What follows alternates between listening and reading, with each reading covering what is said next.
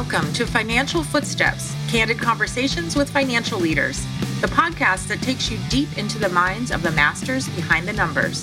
Join host Chad Dean as he connects with financial leaders as they share their journeys so that we can gain valuable insight from their failures and triumphs. Get ready for candid conversations, behind-the-scenes anecdotes, and practical wisdom that will transform the way you think about your career in finance. Put down the balance sheet and listen in. Hello, everyone, and welcome to Financial Footsteps, where we explore the background and careers of financial leaders for the benefit of those who want to follow in their footsteps. My name is Chad Dean, your host. I've been a recruiter for 27 years, and I'm the owner and CEO of Integrated Management Resources, a Phoenix-based executive recruiting firm established 33 years ago. Integrated Management is the sponsor of this podcast today. Anybody who is a frequent flyer can see that our background is different than it normally is. We are in here very early in the morning, so we're all jazzed up on caffeine and coffee and super excited. And I am super excited to introduce you to our guest today, Paul Bigbee, who is the Chief Accounting Officer of Cavco Industries here in Phoenix. Paul has had a long career in accounting and is full of wisdom that I know will be incredibly beneficial to our listeners. Welcome, Paul. Thank you, Chad. Glad to be here. Absolutely. So let's always start with the personal side and talk about, just give me a little bit about where you grew up, your family, your hobbies, stuff like that. Great. So I grew up in Santa Fe, New Mexico, where I went to high school, and then I moved to Tucson, went to school at the University of Arizona. Bear down, exactly. After that, I moved up to Phoenix, and I've been here ever since I guess 1991. Awesome. So almost long enough to be considered a native, right? And you have a family? Yes, I do. So I've got a wife and 3 children. I've got a 26-year-old boy, and then my daughters are 22 and 24. Awesome. Fantastic. And any hobbies? What do you like to do when you're, I know you work a lot, but when you're not working, what do you like to do? I like to go hiking and skiing. And I think with all the rain we're getting here, there's beginning some good snow. We're going to go skiing this weekend. So that's probably my favorite hobby. Going to Flagstaff? Actually, Sunrise. Oh, even better. Yeah. Yeah, it's a little bit longer drive, so it's not as busy out there. Right, exactly. Yeah, I've done a lot of skiing at Sunrise. Oh, okay. I've been there one time when there was so much snow, you couldn't ski because you would sink. Oh, is that right? I had to stick my head out of the side of the window when we were driving up because my windshield just froze over. Oh, wow. It was dumping snow you wouldn't think. We're in Arizona, right? So anybody that's watching this is like, really, in Arizona? But right. Arizona is an extremely diverse state in that we have 8,500. Well, Mount Humphreys is over 12,000, and and then we got the desert, which is just like last summer was incredibly hot. Well, that's what people don't think about Santa Fe either. Is it's 7,000 feet? It's almost a sister city to Flag. Yeah, and then the ski area there is at 10,000 as a base, and the big mountains there are 12.5, something like that. So Taos is good. That's about 90 miles from Santa Fe. Oh, is it that far? I didn't know that. One of the only places left that you cannot snowboard, right? Yeah. Old school. Sticking to it. I'm good with that, too. Love it. So take us back to the genesis of your decision to make a career in accounting and finance, or just what you were in school? Did you know before you went to U of A what you wanted to do? Tell us about that. No idea. So I started out at U of A, and I'd always been pretty good at science and math, and so I went into the engineering program for mechanical and aerospace engineering, and that lasted about 2 years. I got through 15 units of calculus and all kinds of different things, and decided this really wasn't for me. Well, I was still doing okay in school and thought I'd go to the business program and just check out a variety of classes. I had a finance class, an MIS class, an accounting class. The accounting just kind of came easy to me. It made sense. Made that switch from engineering over, had to catch up on a lot of credits. It's a lot different. Engineering, you kind of sit in the class and everybody's sitting there with their pencil ready to go when when the time comes and I go to this big accounting class, there's about 500 people in a big studio there. And it takes a teacher about 5 minutes to get everybody to calm down and put their daily Wildcat paper down and get to work. So I was like, this is a little lower key. I think I can take this. I was in that class because I too went to U of A, and I started out electrical engineering. Going into electrical engineering, not good at math is not a plan of success. And so I found out very quickly I was not good at math. And I dropped out. That's tough of that program. And then I remember taking Accounting 101 and how big that class was. Yes. It's funny. And I really enjoyed it. I liked accounting. It's not my gig, but I really enjoyed that class. It came also easy to me. And a lot of people say it's super hard. For me, I got one of the easiest days I ever had because I just understood the reporting and understood balance sheets and income statements. And that's really all Accounting 101 is, right? So actually, I want to ask you about that. What is the difference between engineering students and accounting students? Do you remember back then? Is there a difference? Yeah, I think it was night and day, right? What is the difference? So, I think the engineering students were a little more, I would say, focused and a little more introverted, whereas when you get in that business classes, it's more of a extroverted group and people and that sort of thing. So. Interesting. Yeah. So your degree on your LinkedIn says accounting/finance. What was the degree technically? So it was both. So after engineering, I had to go basically 3 years. So it extended my schooling a year, and so it was only like 9 extra credits to get a finance degree. So that was kind of the extra semester. I could have done it in 4.5, but I figured the advantage of having both would be great. And so that was the plan after the engineering kind of went by the side, and it actually saved me one time. So when I was taking the CPA exam, you go through this is old school, so some people won't remember it, but it used to be 4 parts, and on the practice part you have essays. And here I am going through the multiple choice, not feeling great about it, and I get to the problems, and the first one is a 10-point problem out of 100 on time value of money. So with my finance degree, it took me about 2 minutes to do it, and I was able to somehow fumble through the rest and get a 75, which is what you need to pass. Fantastic. So there you go. That extra semester helped you out, right? It did. Fantastic. Tell me, did you do any internships when you were in school or anything while you were in school, or did you just go through your classes and then go straight into work? Didn't do any internships. I had a job. I worked at a golf course. So which one? Silver Bell. Yeah. So I worked there for 4 years, and so it kind of took up all my time, but it was great because I could do homework a lot, and while I was working, and it was free golf, and everything else was good. So fantastic. That's lucky. I was playing over at the at Randolph, the public course. That was great. It's cheaper. So you graduate. Did you so your first job was with PwC, right? Correct. Yep. And when did you find out you were going to get that job? Was it your junior year or your senior year? So senior year, it was like September, and I rode my bike over to Old Main and, had my interview there. I think I've interviewed with it was Big Six back then, and I interviewed with all of them. And this was, I think PwC was the second one. It was great. I had my pick of 3 or 4, and, PwC seemed to be the best fit. And so that's the one I selected. And you were there quite a long time. 14 and a half years. Yeah. Yeah, long time. And what were the changes that you saw over those 14 years? It's just amazing. So it started out, kind of basic accounting, what you do, and then SOX took over, right?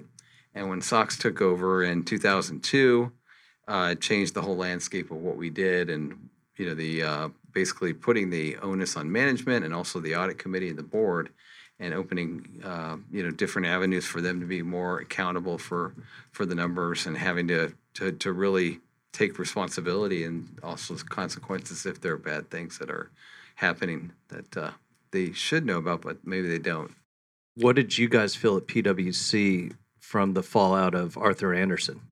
So that was, that was a really tough one. And we gained in Phoenix. because they lost all their clients, and we got about 3 or 4 of their really big clients. So for us, it was, we feel bad for the industry and all the people that you knew, that you went to school with, that, about that time, all that fallout. I was about a 10-year person, so, 15, 12, somewhere in there. And the people that I'd gone to school with that went to Anderson were up for partner. I knew one person that had just paid his buy-in, and then it goes to nothing, and they get nothing.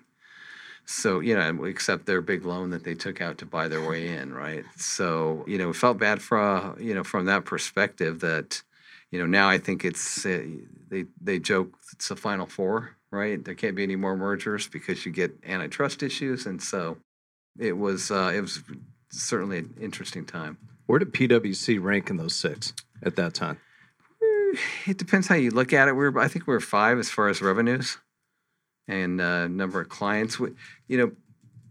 So I was actually the Coopers and Lybrand side prior to the merger. And so there was a Price Waterhouse side. I think they were 6 and we were 5. So you put the two together and we were pretty big. They had more of your blue chip, IBM, Intel, the really large companies. We had some of those. AT&T was one of our big ones. Fidelity was our big one. We owned Boston, where all the Fidelity offices are. From that perspective, it was, you kind of had the big 6, and then you have everything else, and everything else, even below the big 6, was so far down the road. It was really, a different landscape. Gotcha. When you, this is a strange question, but during the blow up of Enron and everything, and the spotlight that was put on public accounting, did people give you was it different at cocktail parties when you said, "Hey, I'm in public accounting"? Did everybody say, "Oh, really?" What was that like? No, if you're not in the business, arena, you don't really get it. So not that many people understood. I guess I would say some people understand public accounting and what that means and what you do, and that you're involved in that whole thing. But if you're not, you don't really. So I would say it wasn't, you didn't get too many of those head shaking or what are you doing or that kind of thing. So. Okay. It came to my mind. I was wondering if anybody thought, if anybody said anything to you. So let's go back to your first year, way back to your first year. So you joined, it was Coopers and Lybrand, not PwC. Correct. Okay. So when you first joined, tell me about that first year, and do you feel that your education prepared you for that experience? So I would say yes and no. So the first year was really interesting. It started out with a 2-week boot camp, if you will, in Los Angeles, and they had most of their clients from Orange County and LA and Phoenix and Denver. And so there was, I don't know, maybe 250 of us. And so you kind of go through 2 weeks of pretty hard, pretty much 8 to 6, that kind of thing. Not awful hours, but as that was to come. And so, it was a really, I would say school prepared me for the background that you need to do it, but most everything I learned was on the job, right? How you do things. You understand the basics. You need to know debits and credits and what you're kind of doing, and, a lot of the more technical aspects, but as far as what you're doing, how you audit, how you document work papers, how you deal with the clients, how you do interviews, all that kind of thing. It was really on the job training, which was great. Gotcha. And they move you into management fairly quickly, right? That's the thing about public accounting, that you pay your dues, you work a lot of hours, you get paid okay, you have good benefits. I would never say a bad thing in the world about public accounting and Coopers and Lybrand, which then became PwC, just because exactly what you said, you get that opportunity to be a manager at a very young age. So 2 years out of school was basically the track. You become senior associate, which means you are the person at the clients on site, with being the number one contact to the client, dealing with CEO, generally CFOs and controllers. And you have 3 or 4 or 5, 6, depending on how big the job is, people reporting up to you. So at 2 years, you're really kind of learning how to be a manager, and you got a lot of bright people working for you, and you're dealing with the clients. So you get both of those managerial type roles, as well as just the ability to deal with all the high level people at the organization. My impression of management in the public accounting arena is a lot like I think of the military, where you just automatically are obligated to do whatever the person above you says and work as many hours, as you need to. And I think it's more of this is my impression. I want you to tell me if I'm wrong. It's more lockstep, like you move from private to this and that, and you move up, versus the industry itself, where, and maybe it's more so now, but management now, there's a lot of emotional intelligence involved, and it's just a whole different animal. Is that back in your day when you were with PwC? Is that an accurate depiction of the way it was? Absolutely, right. So you start as an associate. In 2 years, you're expected to be a senior. 5 years, you're supposed to be a manager. 8 years, you're senior manager, and then partners somewhere between 6 and 8 years after that. So yeah, that's exactly how it works. Because in the regular world, industry world, your growth, I mean, obviously you're not going to get promoted at PwC if you're not doing a good job, but it just seems like it's not as lockstep in industry, right, as it was there. Yeah, no, certainly not. I mean, when I got to industry, it was so different than, knowing what your next role is. And I still deal with that today. So I have people that I hire that are out of Big Four, and, they are asking, what's my track? When's my next promotion? And you got to really explain to them there's several different avenues. It's not like public accounting where everybody's kind of doing the same. You're doing different things, but it's the same program and it's the same really kind of progression. Whereas in, accounting at our company or any of the companies I've been to, really, it's completely different from a progression standpoint. But, there's still certainly tracks you can go down. How was your first experience as a manager? Were you good at it? No, it probably wasn't, right? So you learn, and I think one of the things that was really a good learning experience is you do learn to deal with it, but you have to have difficult conversations. You have them with the client, you have them with your staff, you have them with your bosses, right? And so, back then it was great to just kind of take it all in and say, okay, well, I know this is new to me. What can I do to listen and figure out what these smart people are telling me to really take and pass on to others? So that was really how I saw that. When I moved from public accounting to industry, everything that I learned at Coopers and Lybrand, PwC, really was really. Then when you say your question about schooling and how much did you learn for your first job? Well, when I learned, and left at 14 years, went into financial reporting role at Starwood, large public company at the time. And, it was just everything I had learned was just everything I needed. There was no more on-the-job training. So, got you. So that 14 years was really important in your career. Yeah, completely. How many times did you think about leaving in that 14 years? Gosh, I would say, I was pretty well tuned in as you start getting older, right? So after you've been there, 5 years and you're a senior, you become a manager. You say, okay, I want to do this for a couple of years. And then if you leave as a couple year manager, you're going to get really good jobs, right? So then if you stay to be on the senior manager, you're like, well, maybe I ought to do this a couple of years, right? And then so it continued to really kind of build down that different levels. And so, I felt like, I'd been there, I think at about 10 years, kind of look around a little bit, 12 years, maybe look around a bit. And then 14 was really headed down the partner track. And I had a great opportunity that came to me from the director of accounting of personnel that we had at Coopers and Lybrand. Went to work for Starwood and called me up one day. I usually don't take those calls, but since I knew the guy, we chatted, and it was just a really great opportunity to move on. So if you had only an accounting degree and didn't do that extra finance work, do you think you would have gotten an FP&A role at Starwood? I could have. I think, I would say accounting is a little bit more specialized. So the way I look at it is you can have a controller, chief accounting officer that can do FP&A. It's hard to have an FP&A person that can do accounting, right? Because FP&A is analysis, Excel, looking at different values. And it's a really great job, and it's a great skill, and it's really needed. Whereas accounting is more of a specialized field, you wouldn't necessarily go from the FP&A skill set without having the accounting background. Mm-hmm. And so, the way I look at it, the controller is really the messenger of the business, and they're really telling the story. And, that's important skills. But, FP&A, on the other hand, is great too. I always say FP&A is the best friend of the CFO, because the CFO wants to know data that controller's not going to have at his fingertips. FP&A is really good at that. So I remember when I was at Starwood, we had 5 international divisions. One was Asia Pacific, and he would say, okay, or China was part of that division. And he would say, okay, I need to know the RevPAR of all of our hotels in the tertiary cities, and then compare that to the large cities.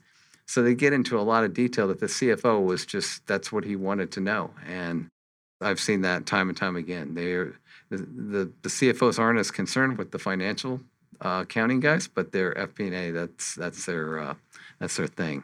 Right. So do you feel that makes certain, maybe a chief accounting officer, not feel as good if they're not as close to the CFO, or is there any friction there? No, not at all. They kind of do their thing and we do ours. Okay. I never felt that way. And, what was unique at Starwood is our corporate office was in Stamford, Connecticut, and we had the worldwide accounting function here in Scottsdale. So we had about 270 really, really bright people with, 40 CPAs on the staff, and it was, GL, consolidation, financial reporting, audit, and tax was all housed here, with our CFO in, first it was White Plains, New York, and then it was Connecticut. And he had his FP&A team there with him in Stamford, because that's where he wanted them. He wanted to be able to walk down the hall and say, this is what I need, and I kind of need it now. So yeah, interesting. Yeah. So I already let you know I was going to ask you this question, but tell me about what happens to a company if they lose, let's say it's just a small company. What happens to a company if they lose their FP&A head or team versus if they lose their controller? What's the difference? So the difference is, the controller, as I mentioned, is really the messenger of the business. It keeps track of all your resources. Is there safeguarding over, even think of it simply, is there safeguarding over cash? Is it payroll getting paid to the correct people in the correct amounts, and are payables going to the vendors in the correct amount? And is cash being received? So these are all things that really have to happen. And in order to make sure you safeguard your assets and have proper, totals of different amounts. Whereas FP&A would be, okay, your cash came in, it was $1 million, and $675,000 was from China, and this much was from, say, New Zealand, Australia, so all the different pieces. So they would probably break it down more, I would say, and look at more of the details. But without the accountants, you're not going to be able to really have a place to start. Well, so if the CFO walks out and the controller is gone and payroll didn't get paid, what's the FP&A guy going to do? Yeah, exactly. Is he going to be able to go in and do the payroll? Probably not, right? Probably not. But if the controller's there, he can maybe throw together a quick spreadsheet and do some calculations, right? Yeah, exactly. And you have to pay your employees, and you got to pay your vendors, and that's going to be from accounting. Yeah. And, you're going to collect the cash, and that's accounting. And what about all the, liabilities that you have out there as far as bank relationships and stuff like that? They want reporting and all that, right? Absolutely. Yeah. So is there a particular experience that you had? I mean, we really delved into PwC and how that prepared you for industry, and you walked into Starwood and you felt very competent. Are there any other specific roles that you feel catapulted you into the chief accounting officer at such a large organization? Are there any roles that really stick out to you?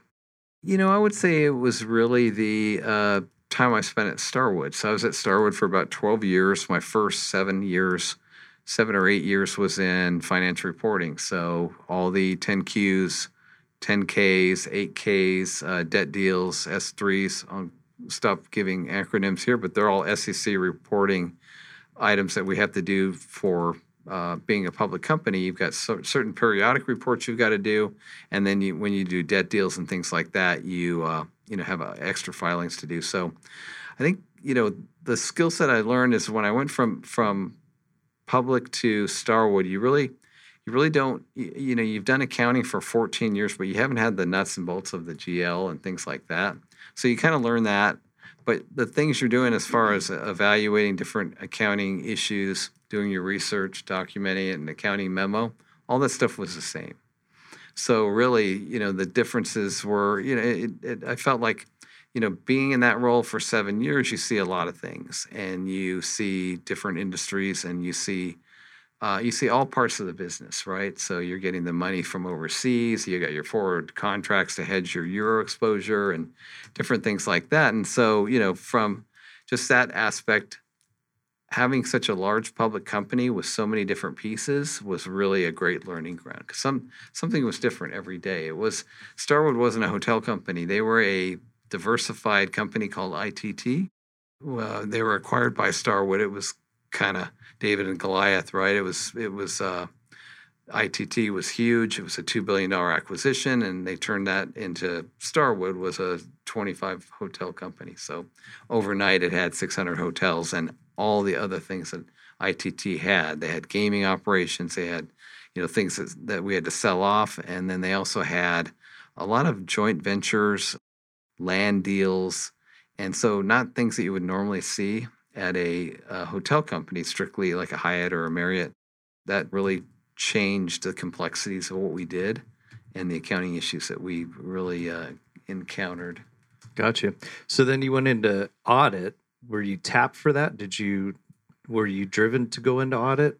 Tell me about that. Yeah, so you kind of do the financial reporting for a number of years, and I kind of got us through 2008 and 2009, which is really interesting times. And, we spent a lot of time trying to figure out what impairments we had. And, we had impairments in our timeshare because we had timeshares that we sold in Florida, and we had all these sales centers that weren't selling homes anymore. And so we said, is it value recoverable? And no, it wasn't. We had goodwill on the books for when we bought the timeshare company. And so, a lot of that exposure was things that we did, and we had to report on it. And, after, I think it was about 2014, I'd done financial reporting for my entire career at Starwood, and I talked with a buddy of mine who's chief accounting officer, and he convinced me that I should go into the audit role just to see a little bit closer of how the hotel operates and things like that. So I moved over into internal audit at Starwood that was we had 4 directors, and my area was corporate and timeshare. Gotcha. And then you went to Senior Director, Corporate Finance and Accounting. So what's the difference of that role? So after I'd been in audit for about a year, I was actually promoted to the Global Internal Audit Leader. And so I had about 28 people on my team, some in Singapore, some in Brussels, and then the rest in the U.S. After that, we were purchased by Marriott. So that was a big change in what had happened. And as people were kind of leaving, I was able to stay on for about a year and a half after the deal closed to do different things and help with the integration. With my internal audit background and financial reporting, it seemed to be the things that were transitioning over to the new company, and so I was able to assist in that. As a result of that, I had some other duties that came on as people were leaving. One was controller of the sales and marketing fund. It's about $1 billion fund, and the way that works is all the hotels put in a certain amount of money into this big pool, and then people are spending all this advertising. So it's about $1 billion. Interesting role. So it was really kind of an ancillary deal. It wasn't part of really what I did core, but I did do that for about a year and a half. You had such good tenure, right, at these 2 different firms. What is it about you that you got tapped continuously for more and more responsibilities? What do you attribute that to? I think it's hard work. A lot of it doesn't come easy. Maybe for people smarter than I, it does. But it always seemed to me if you worked hard and you understood what you were doing, you put your time in, things become easier. And the other thing was taking opportunities just to learn a new skill set. Like when I went to internal audit, it's kind of kicking and screaming a little bit, right? But then I just said, I'm going to use this to, be an opportunity just to get another feather in my cap, learn how to do something new. So, and that was a great learning tool, because when I went over there, then you're not doing debits and credits, you're doing more discussions with senior management on, what are the things that keep them up at night? What is kind of an enterprise risk management, right? ERM. You're talking about, strategic, really things the company's doing. And remember the first time we're going through these discussions, you sit down with the CFO and say, what keeps you up at night? What are the things you're worried about? I was about to jump out the window after about a 20-minute conversation. I'm like, wow, the sky's falling. But it was really eye-opening to see that this is what people at that level think of. And, it's not just, okay, here are all the things we're going to do. It's like, here's what can happen bad. So, we really went through the whole likelihood and magnitude. Is it going to happen? And if it does, how bad is it going to be? And, that was one of the things that, I did initially. And it was really, I think it really broadened my scope from just really accounting and financial reporting to really how does the company operate? What are the things they think about at the senior levels? And, how do I fit into this piece? Gotcha. And then you went to do more audit, right, at Caesars? At Caesars. So, after the Starwood time, it's kind of unique. I love hospitality. It's kind of in my DNA. When I was at PwC, I had gaming clients, and it was unique. There was a public gaming company based here. They used to be Ramada, and they owned Marie calendars and Ramada. They sold off the hotels and the pie shops, and they kept the gaming entity intact, and that was one of our clients. So I had clients in Atlantic City and Las Vegas and Laughlin. So I really had that accounting background. That was kind of my expertise was gaming companies. So when I was looking for something after Starwood, the opportunities with Starwood were all in Bethesda for the most part, and that really wasn't in the cards for us. So gaming opportunity came up, and it was something that I'd really enjoyed at PwC. It was by far my favorite client, and was on that client for 12 years. It was a natural progression. Yeah, this is something I already know, And so I think that gave me a leg up on getting that job as well, was the experience that I'd had. And so it was that was a good fit. That's how I got there. What was it like going, like 14 years, and then interviewing again? Yeah. What did you know the people you were interviewing with, or did you have to go in and actually execute real well? Like what was that like? When I went to Caesars, yeah, it was starting it over again, right? It was it wasn't as bad as I thought, because I only interviewed for about 2 or 3 jobs, and this was the third one. It was the best fit, so it wasn't like a shotgun approach. I was really selective. I had time. I could have stayed at Marriott, longer if I needed to. After about a year and a half, there wasn't, a whole lot left to do, but there was still a need for, doing certain things. But I was pretty selective, and I can only remember about 3 companies I interviewed with for, that next role at Caesars. Gotcha. So what advice would you give to someone that's interviewing for their first leadership position? What would you tell them? So I think for leadership, you want to talk about really 3 pillars. So you want to talk about your people. You want to talk, obviously that's going to be your number one key, but then you got to have your focus on just your basic background. And then, what you see really strategically as far as what you want to do with your team, your relationship with your peoples, and how will that translate into the business and what the company needs. Mm-hmm. So it's really, really taking your people skills, demonstrating that you have that ability. You've done it before. You've had success at it. Give examples, probably of what you've done. And have you seen, the way I always measured how I was doing with teams was seeing my people and how well they were doing. And if they're being promoted and they're being highly thought of, then I like to think that I had something to do with that. Not all entirely 100%, but you certainly, to me, that was my measuring stick. So when you interview, if you're thinking about, how you want to demonstrate this, you want to, that's the one area you may want to look at is the people that you've managed, how are they doing? were you able to kind of bring them along, push them in the right direction? Mm-hmm. So maybe think of a question. What do you think leads to low attrition within an organization? So it's unique that it's a great question, because and I'll jump ahead to Cavco. We've got 31 manufacturing facilities and probably 4,500 factory workers, and it's hard work, it's labor, it's except for probably one or two locations, there's no climate control, you're working pretty hard, long hours, and not the best conditions, and so there's attrition there, but we see it more at the 0 to 6 month person. Once if somebody makes it 6 months, they're going to be there for 15 years, right? Is what we've seen. But a lot of people figure out, okay, this is a job. I've got my college degree or my GED, and that's what I need, and give you a hammer, and they figure out that's not what they want to do.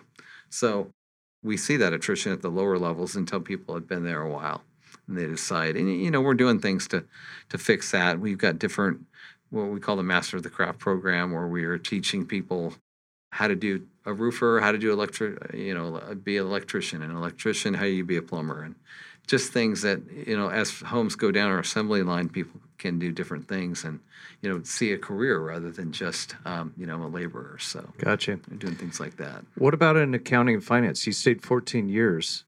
What do you think kept you at these organizations that long?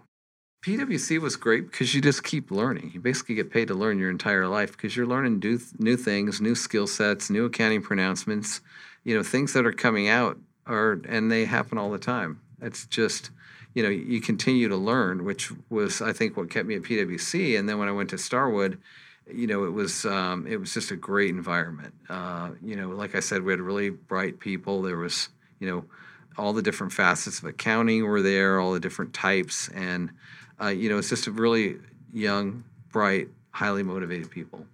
And that really drew me to Starwood, not to mention the hotel benefits. Right. Yeah, benefits are good, right? Yes. So at Starwood, it was the people that you were working with that kept you motivated and interested in staying there. Absolutely. And that has to do with the culture too, right? It's also a cultural thing. A culture, and culture was important there, right? And I think of culture in three ways. It's who we are, what we do, and how we do it, right? And we were really, we're stewards for a public company. That's a big thing. You just, it's not your money. It's shareholders' money, right? So when we have to be good stewards of the resources and things we're spending. We have to be good stewards to tell the story correctly. And so these are important things. And so what we try to do is really convey that to our associates, that this is bigger than just your accounts payable rec or your bank rec. Whatever you're doing is really part of the whole. And so we really say that that's who we are.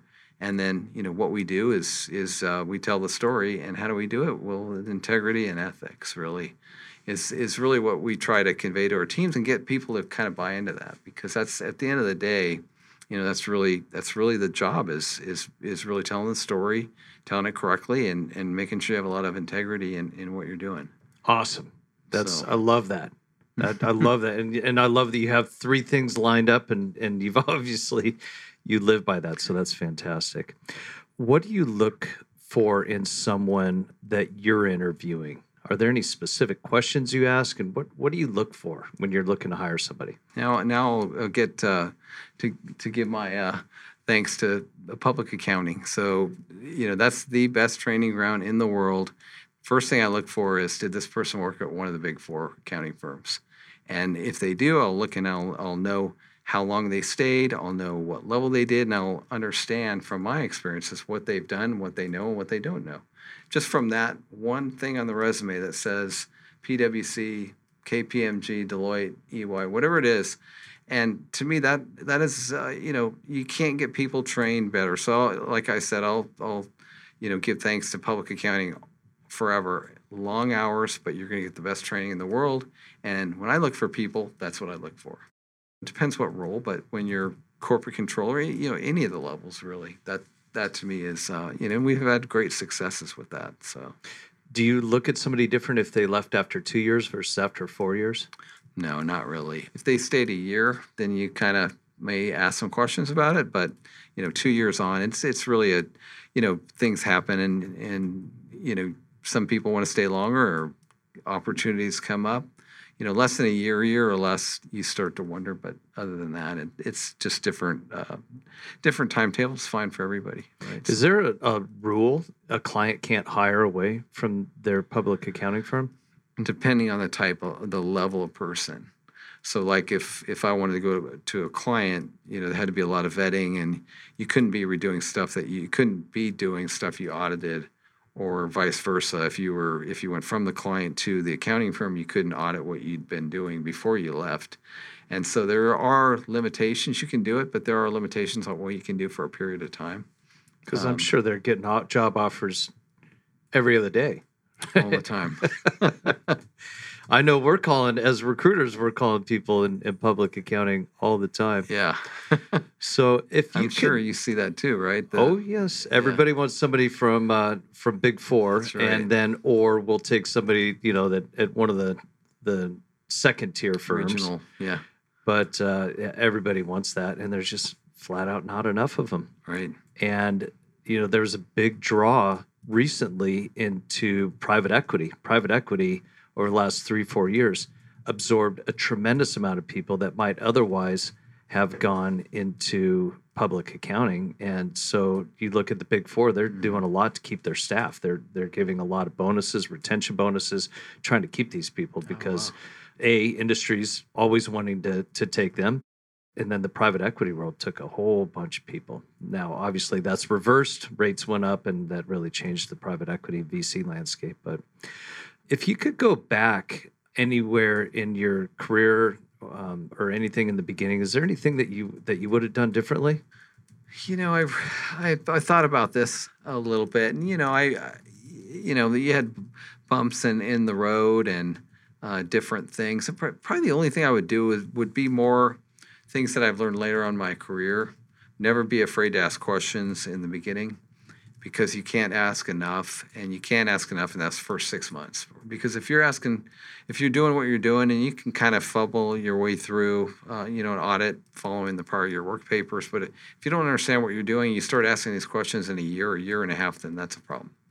So, I would encourage everybody to don't be afraid to do that. And, the other thing I learned was to look at different things, different angles. A lot of times, I would be laser focused on this is the way it is, and I had a hard time receiving other people's views. And to me, later on in my career, sometime at PwC, I learned that you got a lot of smart people around you, and they got different ideas. So instead of just being laser focused on what I thought, I think the other change I would have made sooner is just really collaborating more and listening more to what people said. And their ideas, instead of just sitting there waiting for them to finish so you can talk more about how great your idea is. That's key. Yeah. Listening, yes. That's what's that thing? God gave us 2 ears and 1 mouth. That's right. So I want to delve into this more. So you're a leader, and you have a junior person walk into your office, and they want to ask you a question, but they have apprehension to ask you that question because they don't want you to think that they don't want you to feel that they don't know what they're doing or that they haven't been trained properly. How do they get over that anxiety of asking a question? I think the way it is how you approach it, right? So when they come in and they ask you a question, if you really try to put yourself back in their shoes when you were that new to something, right? Maybe they're doing a stock compensation, reconciliation, whatever they're doing, they haven't done it before. And so, I really try to just start from the basics and think, okay, well, let's set the table in a way that, we can make it really bite-sized and make sure they understand really what we're doing and then why we're doing it. So, I think it's just more, really starting at a novice level so they don't feel challenged. Make sure you can get on a level playing field with them and what they're understanding, and then then it'll give you a better idea of where they're getting hung up, and then you can kind of dig into that. So I think it's more that initial, really setting the table and figuring out where they're at. So let's put you back in their shoes, okay? And you have this is purely hypothetical. I don't know if it happened or not. You have a PwC senior manager, you're 1 year in, and you have a question that you want to ask that person, but you're anxious to do it because you don't want them to feel that you don't want them to look at you like you don't know what you're talking about. And maybe that person has that aura about them, but maybe it's just imaginary in that junior person's mind. How do they overcome that anxiety? So think of you back as a year one person. Is there any advice you could give to somebody like that? Yeah, like I said earlier, it's on the job training, and so it's expected, right? I mean, that's the culture. The culture is you're being taught from your manager or your senior, and then you kind of become your senior, and then you work for different managers, and you kind of pick up what they're doing. So I think there was never kind of the message I've been trying to give here is that you really can't ask enough good questions, or you can't really ask enough, and if you don't understand. Well, that's kind of the culture there. So you're really, it's not, unexpected that you would be asking questions of somebody. Good. And so they're pretty receptive to it, and they kind of understand the pyramid and how it works with, at the beginning, and you get, coached up as you go, longer you stay. Gotcha. So you already answered one of my other questions is what would you go back and tell your younger self? So you just nailed that. But somebody that wants to achieve your title, Chief Accounting Officer, Cavco's publicly traded. That's a very important role. What would you tell somebody early in their career that wants to achieve the Chief Accounting Officer title of a publicly traded company? So I would say, you need to have diversity in what you do. So you can't just be a financial reporting guy, right? You've got to understand how the other parts of the business work. So even to a certain extent, taxes is under my watch, and I'm not a tax expert. I can know just enough to do dangerous things with tax, but I have really bright people that are my tax accountants, but it's just a matter of managing them. So you got to at least be able to speak that language. You got to understand IT. IT's building blocks for everything we do, and you can't operate without IT. And I think in today's world with colleges, I think they do a really good job of training people up on what mainframes are, and it's no longer the ES400, it's Oracle implementations and all these things that people are getting the advantage to do. That wasn't that way when I started. IT didn't really become a feature, and I'm not that old, but until probably the 2000s is when it really became a focus where the audit team had to really understand that. So I guess the point is, as Chief Accounting Officer, you want to try to get as many things as you can. Treasury is another area you want to understand. You don't have to be an expert at any of these, but you have to know enough to speak the language, ask the right questions if you don't, and rely on the people that you have that have those skill sets. Do you think you could come up through tax and eventually become a Chief Accounting Officer? Sure, certainly you could. The tax people are bright.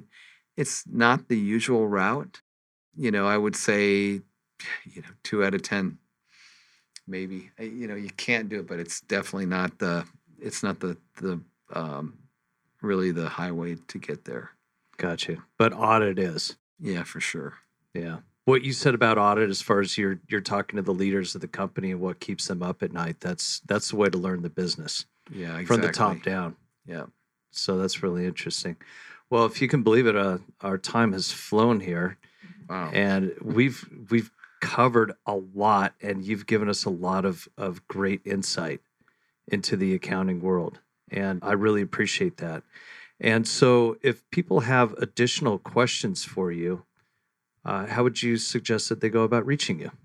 Yeah, so LinkedIn, I'm on LinkedIn, and Paul Bigbee, you can find me there, and be glad to have any questions that you come across or things you want to talk about your career. Feel free to just drop me a line there. Fantastic.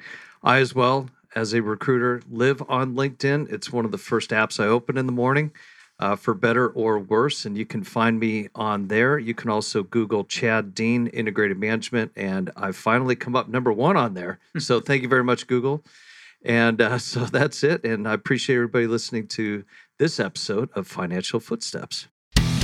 Thank you for joining us on this episode of Financial Footsteps, Candid Conversations with Financial Leaders. We encourage you to apply the knowledge and wisdom shared in these conversations to your own career.